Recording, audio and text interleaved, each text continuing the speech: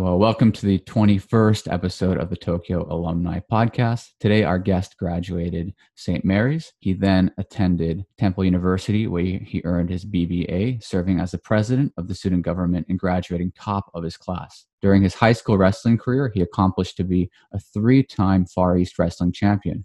After graduating university, he developed a unique English learning curriculum and founded Yabui School of English, providing English teaching and translation services.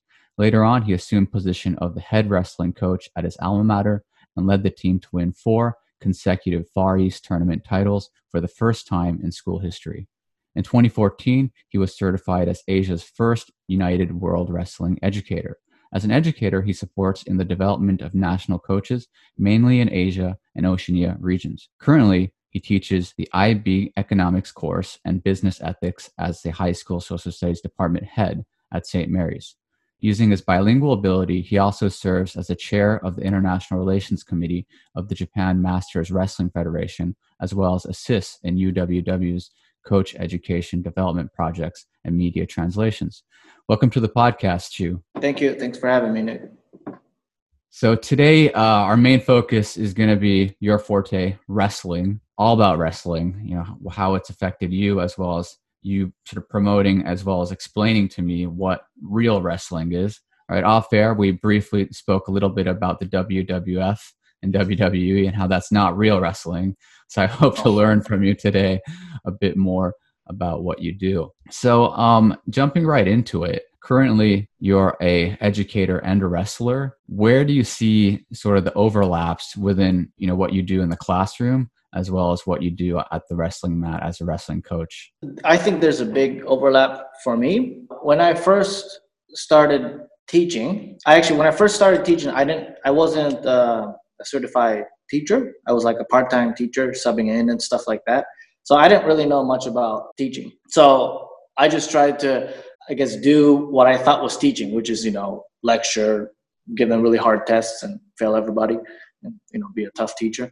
And then as the years progressed and I got my teaching certification, and then I had a lot of other veteran teachers who helped me out to become a better teacher, the more I learned about teaching, the more I realized that, hey, it's the same as coaching, And then I think in the education world, there's a lot of movement towards, involving coaching in the classroom, but that's what I'm good at, So I tried to treat my students in the classroom just like any wrestler I have in my room, and it's really the same. I make them do stuff. So in the wrestling room, it might be a move that they're working on.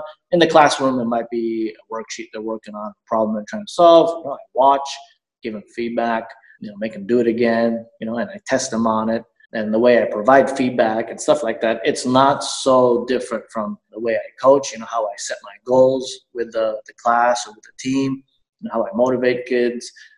Discipline kids. To me, there's a big overlap. And the moment I realized that classroom teaching is very similar to coaching, I think it really improved my teaching a lot. And my former principals, I think, saw that. I got a pretty good evaluation on how I improved my teaching. So, there's a big overlap. And when it comes to wrestling, students who wrestle, students who don't, I've always wondered if there's a certain student profile who you think could gain more from wrestling than others. No. One of the things that I always try to teach my wrestlers, our community, non-wrestlers, or when I try to recruit kids or convince parents to wrestle, is that wrestling, what makes wrestling very special and unique and different is that it's as fair of a sport that it can be, and it gives every single kid an opportunity to shine. And shine doesn't mean always win championships, but a chance to develop themselves as a person, a chance to be a part of something. So wrestling is really fair because for those people that know nothing about wrestling, first of all, wrestling is you got weight classes, right? You got different weight classes. In the Far East, the league that we wrestle in, the lightest, weight class is 101 pounds, so that's about 7 kilograms. And then the heaviest is like 275 pounds. Wow. So we're trying to fill up those weight classes, right? So when I see a kid walking down the hallway who might be like super unathletic, no muscles, piece of twig, super short, there's no way that kind of kid, not no way, but he's going to have a really hard time trying to play basketball. Those are the types of kids that wrestling coaches want. It's like, you are a perfect fit.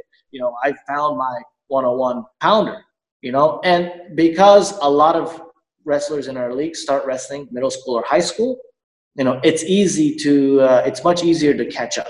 Whereas basketball, I think, or soccer, other sports, you got kids who's been playing since, 3 years old. And when you start in high school, it might not be very easy to keep up. So if you're unathletic, if you don't have a lot of athletic talent, you got no muscles, wrestling's the perfect sport for you. That's how I recruit kids. And then a lot of parents will, because they have this image that, wrestlers are super bulky and tough. They got this WWE image of wrestling, which is totally not. They always come up to me and says, "Oh, my son can't wrestle. He doesn't have any muscles. He's too weak, blah, blah, blah." And it takes me a while to convince these parents. Parents say, "No, believe me, your kid is perfect." And then, a lot of times he ends up being a champion, or the opposite of the spectrum would be, if a kid's really overweight, he weighs 250 pounds, overweight, he's not going to play soccer. He's not going to go run 100 meters sprints, on track and field. But those are the kids, again, I go out and recruit, say, "We need you. We got a perfect weight class for you. Just learn a few moves, and then maybe you win some matches and become a champ."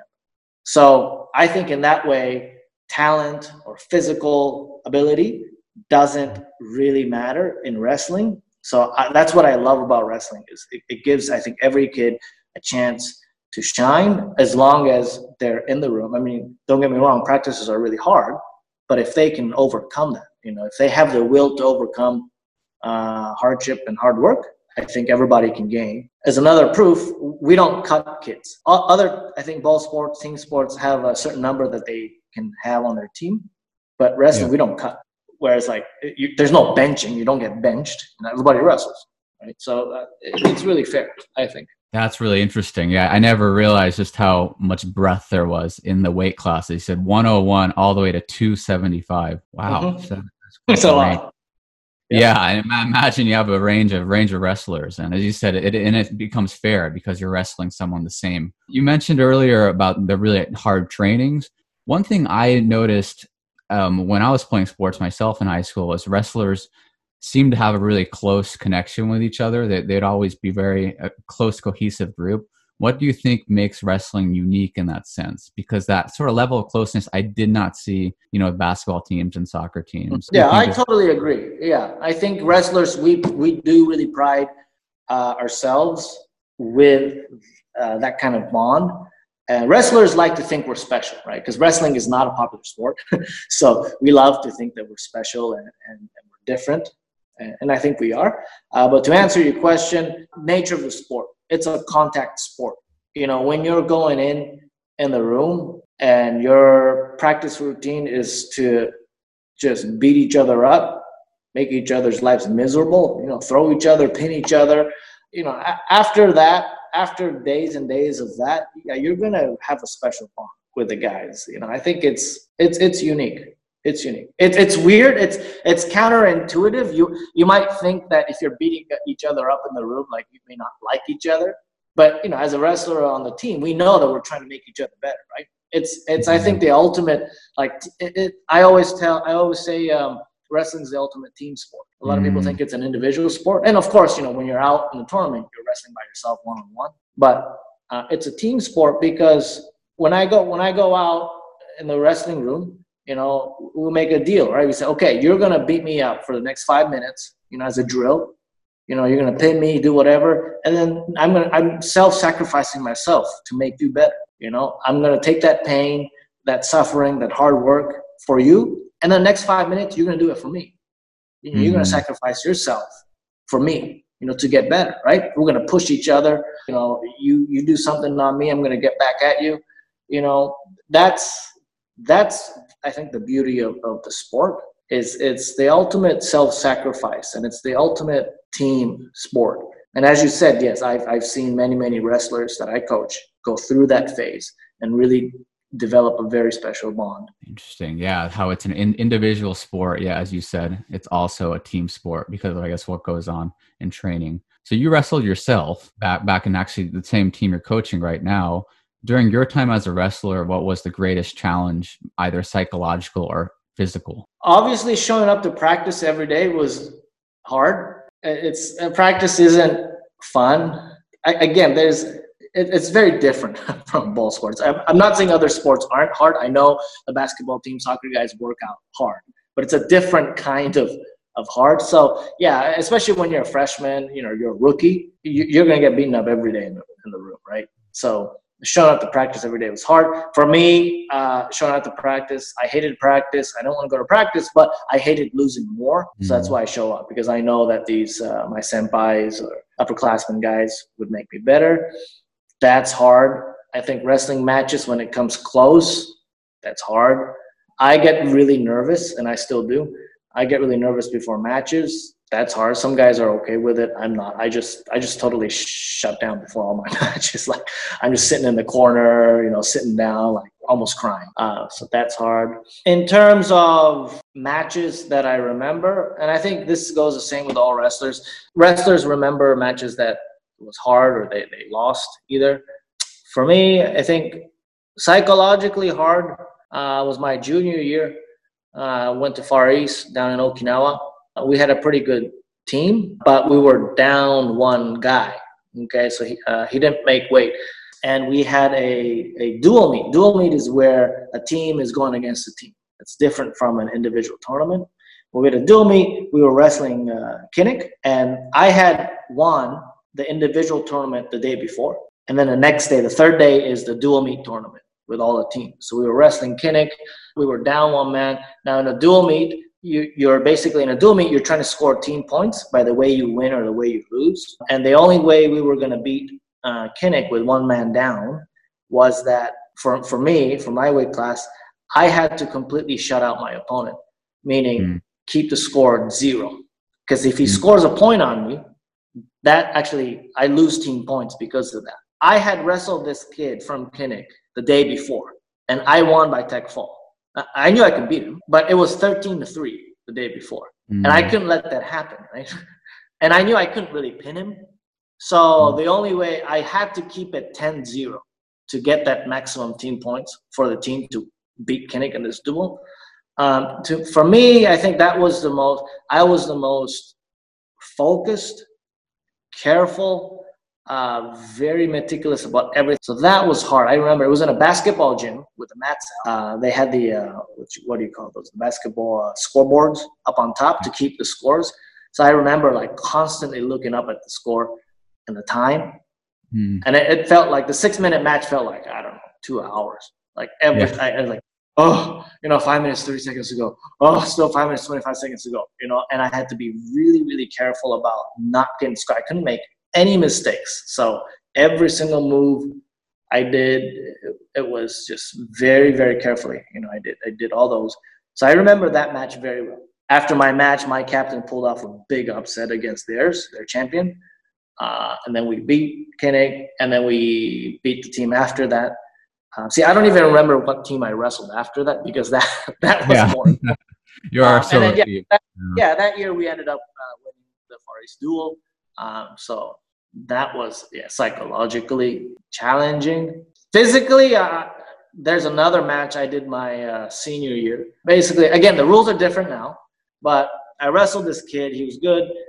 We tied after 6 minutes, and so back then we had to go overtime, another 3 minutes.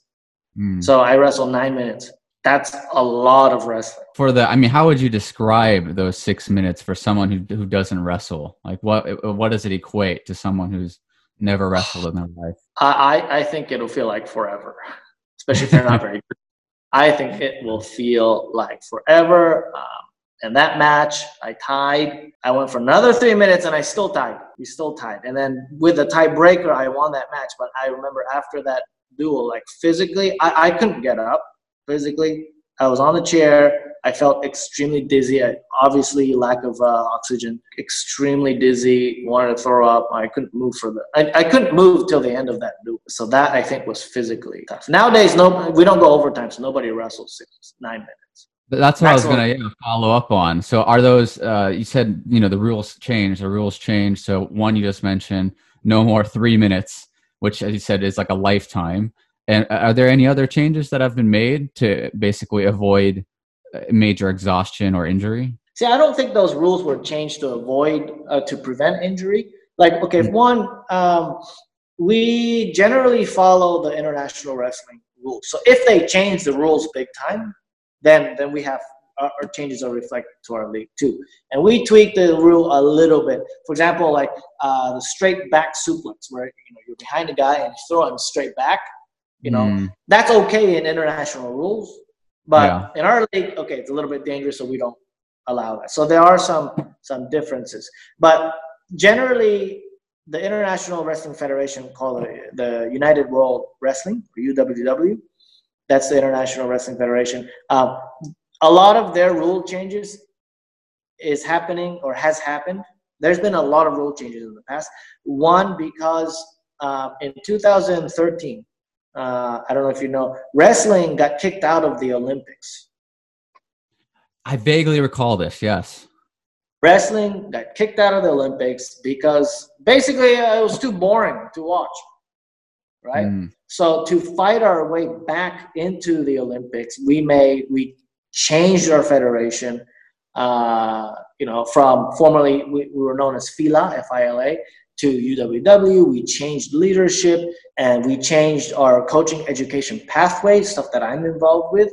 And then the other thing we changed was the rules. So a lot of the rules were changed to make wrestling look more appealing or exciting to people. So why is it shorter? Because nobody's going to watch a 9-minute wrestling match.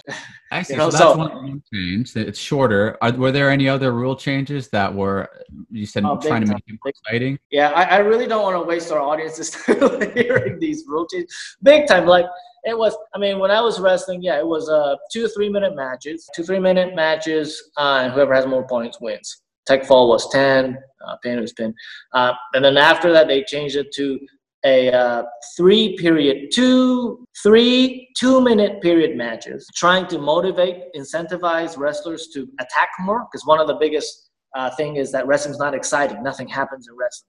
So a lot of the rules changed to incentivize wrestlers to attack, to take more risks. So back when I was wrestling, you take a guy down, right? You take a guy down and you go around behind him to get control. That was 1 point. Okay, now it's 2. If I pick up a guy and throw him to his back then it was 3 points. Now it's 5. Winning by technical fall now is a whole different thing from winning a technical fall back when I was wrestling. So it seems like from a novice's point of view, it makes sense to me. I see parallels with, the NBA, like setting a 3-point line when there used to not be a 3-point line, right? They got rid of the hand checks in order to make it easier for point guards to, move around. So would you say this sort of revolution that happened in 2013 has been so far successful? And if so, like what has been the major, apart from these rule changes, what have you witnessed change, especially domestically, between 2013 and now? Overall, I think it was better. Okay, wrestling, the International Federation, we did not make efforts to make the sport better because, hey, wrestling is wrestling. It's the oldest sport known to mankind. It's the first Olympic sport. It's always been in the Olympics. There's no way wrestling is going to – that didn't cross anybody's mind that wrestling wasn't going to be in the Olympics, right? So if you are number one all the time, like if you are if you've earned a spot and that's never going to be taken away from you, well, what incentive do you have to work hard? In 2013, when they kicked us out on the IOC, I don't want to say kick out. I guess, they decided that wrestling wasn't going to be an Olympic sport anymore. Yeah, there were some major changes. Some of them were really good. Some of them were really bad. But as a result, we see a lot more changes in media coverage, a lot more contents online that we can see. There's tons of documentaries, videos, and cool moves and interviews, stuff like that. There's a lot more media presence. There's rules, changed many times. I think the rule we have now is fine. There's a lot of promotion. for the Olympics. From what I'm involved in, coaching education has changed from before. We had no coaching education pathway. There was none. We didn't do anything. And that's one of the things that the IOC, the International Olympic Committee, told our former institution was that, hey, your sports is not popular. You're not making any efforts. There's no gender equality. A ton of other things. Okay, there's no transparency within your governance. And then the other thing was you don't have an international standard for coaching education. You mentioned how you're heavily involved, especially in Japan, with this coaching and education.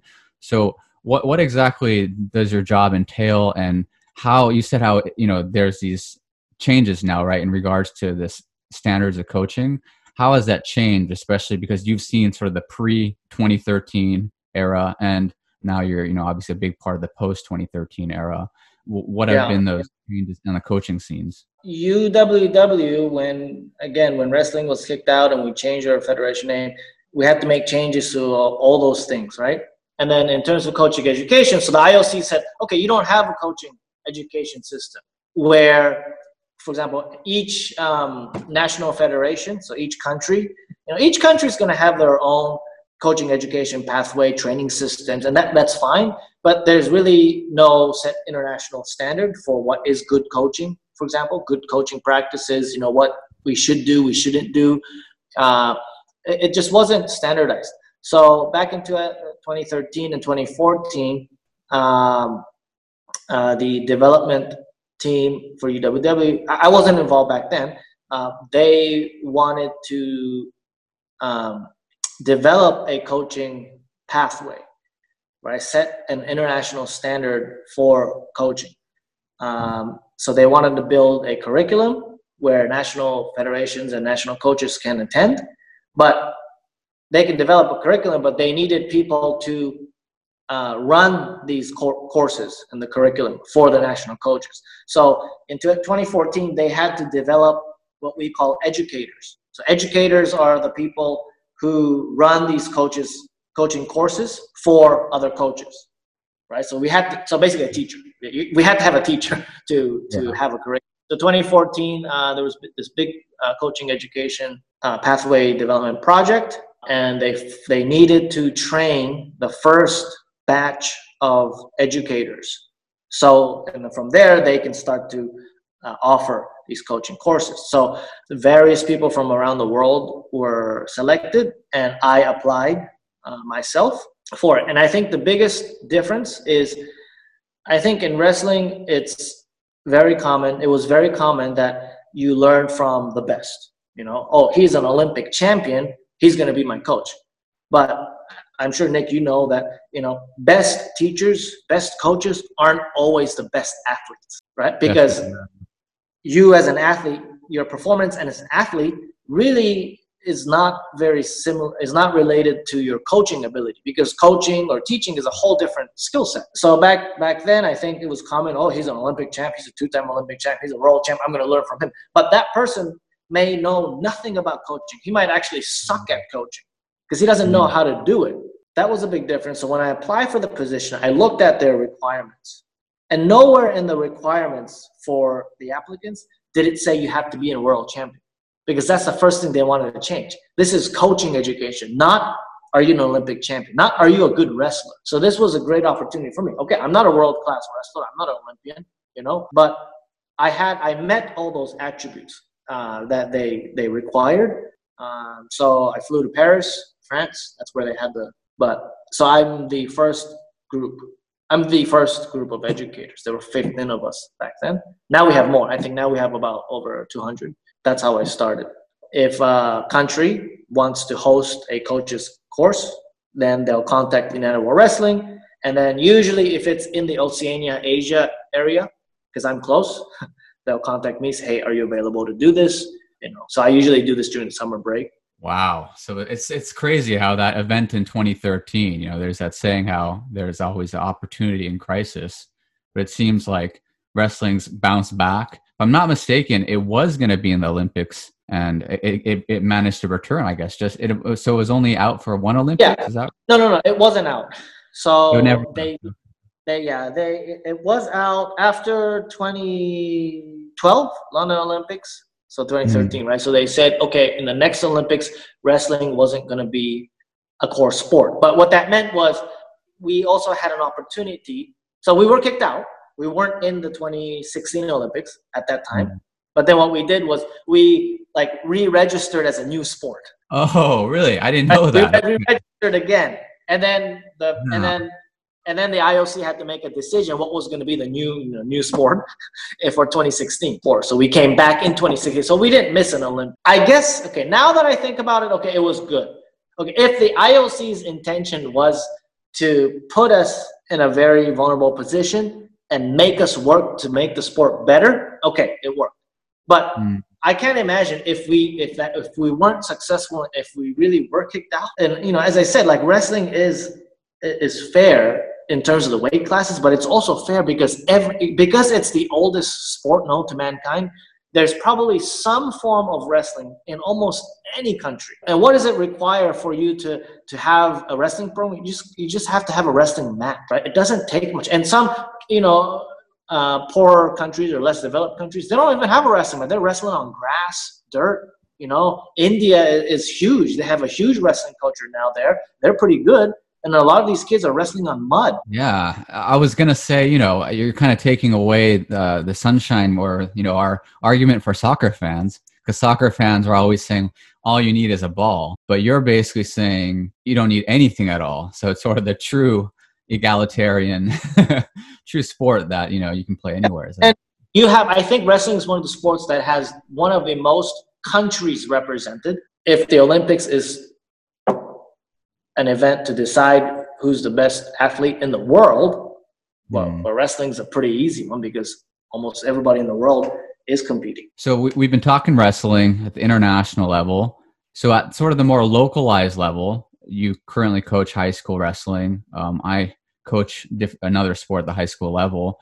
A common topic that comes up in the American and international school is in places like Japan, you play the sport, whatever you play all year. Whereas in this American system, you have 3 seasons, right? Fall season, winter season, spring season. I was interested to hear from you what your position was in regards to the seasonal approach versus the all-year approach. It depends. Okay, when you get a good question, the go-to answer for teachers, it depends, right? I think when people talk about, which is better, should a person play multiple sports or do one sport? I think that question itself is very, very narrow, and it's narrow and it's vague. It's like, okay, what are you trying to accomplish? What's your goal? Like for me, okay, I wrestled winter season, high school year, but I wanted to desperately be a Far East champ. And the only way I was going to do that, because I was not talented, is to work off season. So off season, I was going to wrestling gyms in Japan to train. So I didn't play any sports the other seasons, but because that was my goal, right? But for another kid, he might love. I got wrestlers who play baseball and wrestling, and they love both sports. So those kids should play, both.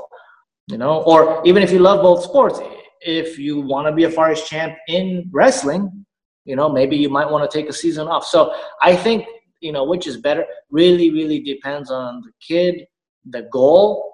And also, it's not just that makes a good athlete. You also have to think about the environment that the athlete's in. Even if you play soccer for a whole season, soccer for a whole year, if you have a crappy coach, that's not going to make him much better. I think like coaches, parents, I think they should avoid, some people, right, should avoid the tendency to look at a role model and like see what he or she has done, and then try to make your kid do that. But that may have worked because of him and the environment he was in, but it might not work for your kid, right? You got to know so many different personalities, environment that's involved, almost infinite number of variables with human beings and kids especially, that you don't just change one thing and then think that it's going to work. The same with coaching too. Is like some strong, let's say the national team is doing this kind of workout and they won the Olympics. Am I going to make my kids do that same workout? No, because there's different needs, different objectives, different types of kids. Or some athletes are successful in that 1 year long training environment, whereas other kids need different, stimuli, different seasons, different sports. But again, just answering your question, it's like, I think if it's like Japanese schools have 1 year long program and you're not really supposed to quit for 3 years. If they have quality coaching that keeps the kids motivated and develop and not burn out, I'm totally fine with 1 year long. But if you're going to have a program for 1 whole year, for 3 years, the next 3 years, and all you do is go in a room in terms of wrestling, let's say, if all you do is going in there, doing hard practices, not learning anything, and burning out, that's probably not a good way to do it. Like, I think in the US, it is by seasons, but some of the good wrestlers, some really good wrestlers that we know now, Olympians, Olympic champs, they played multiple sports. Football in the autumn, wrestling in the winter. That's a very typical combination. But some other kids, they wrestle at their school during the winter, and then during the spring, they go to a wrestling gym. During the summer, they go to summer camps. And then the fall, they go weightlifting to prepare. Right? So they're basically wrestling all year round, but in different environments, different coaches, different stimuli. I think that's really good. And something that maybe Japanese education can also learn. So as we wrap up this conversation today, I like to, at the end, have the guest basically talk for about a minute in regards to what is coming up in their lives in the next coming years, maybe even decades. So yeah, take it away, Shu. Okay, for me, right now, what's really important is wrestling in the Far East is dying. Okay, it's dying, meaning we have fewer programs in the Far East. And then when you have fewer programs, and then you have more and more of these coaches of these programs who don't stick. So a lot of the military folks, they move around a lot.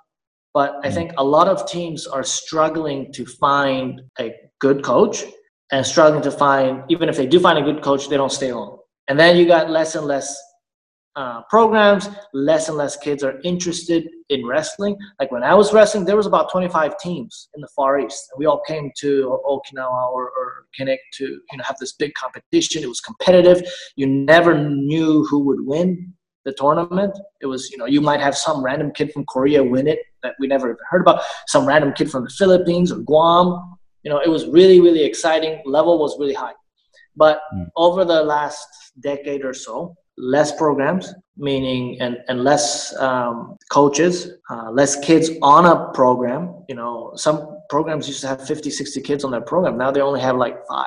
Wrestling for me, because I can make that comparison when I was wrestling, wrestling in the Far East is really dying. I do try to spend time in trying to make it better. That's a big thing. A lot of people tell me, that I'm very successful as a coach, and I'm grateful for that. But I have produced a lot of really good wrestlers, but it's also true that the level of the league has really, really gone down. I can see that, right? So I would not have been winning as much as I am right now had this been 20 years ago, because the competition's so high. So for me, I don't know, you never know what's going to happen. But for me, I got 2 kids of my own.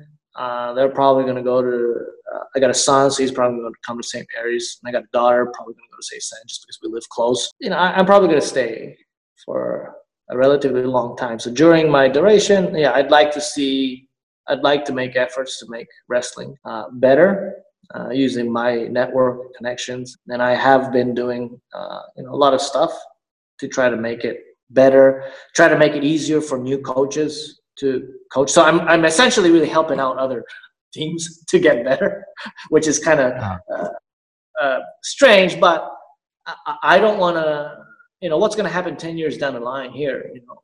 We might only have 5 teams. I don't want to be the champion of 5 teams that are really, really level. So in terms of wrestling, I'd like to see it. I'd like to make it better, at least to what it was when I was wrestling. Yeah, it's a pretty clear, concrete goal. helping other teams, making wrestling better. And yeah, thank you for being on the Tokyo Alumni Podcast, Thank episode you. number 21. And yeah, it was quite educational for me in regards to wrestling because I've always heard about it, had friends involved, but I weren't quite sure what you guys are up to, you know. But now I always want to promote wrestling because it's not popular. Nobody knows really what it is. But I think once people get involved, they're hooked. You know, that's the addictive nature of the sport. You know, I have many parents who are so against their son's wrestling because they don't know what the sport is. They're so against it, you know. But after a few years, they totally change. Now they're like big wrestling fans. They're flying overseas to watch wrestling tournaments and stuff, you know, donating stuff to our program. They're biggest wrestling fans. And I love to see those kind of changes with the parents too, you know, and the wrestling community. Yeah, I see that big Titans flag in the back. I wish your team the best of luck. Again, thanks for being on. And yeah, hopefully our paths will cross again, especially because we're both educators. So I'm sure we'll see each other somewhere in a professional development or something. Definitely. Thank you. All right. Thanks for being on, Shu, and goodbye.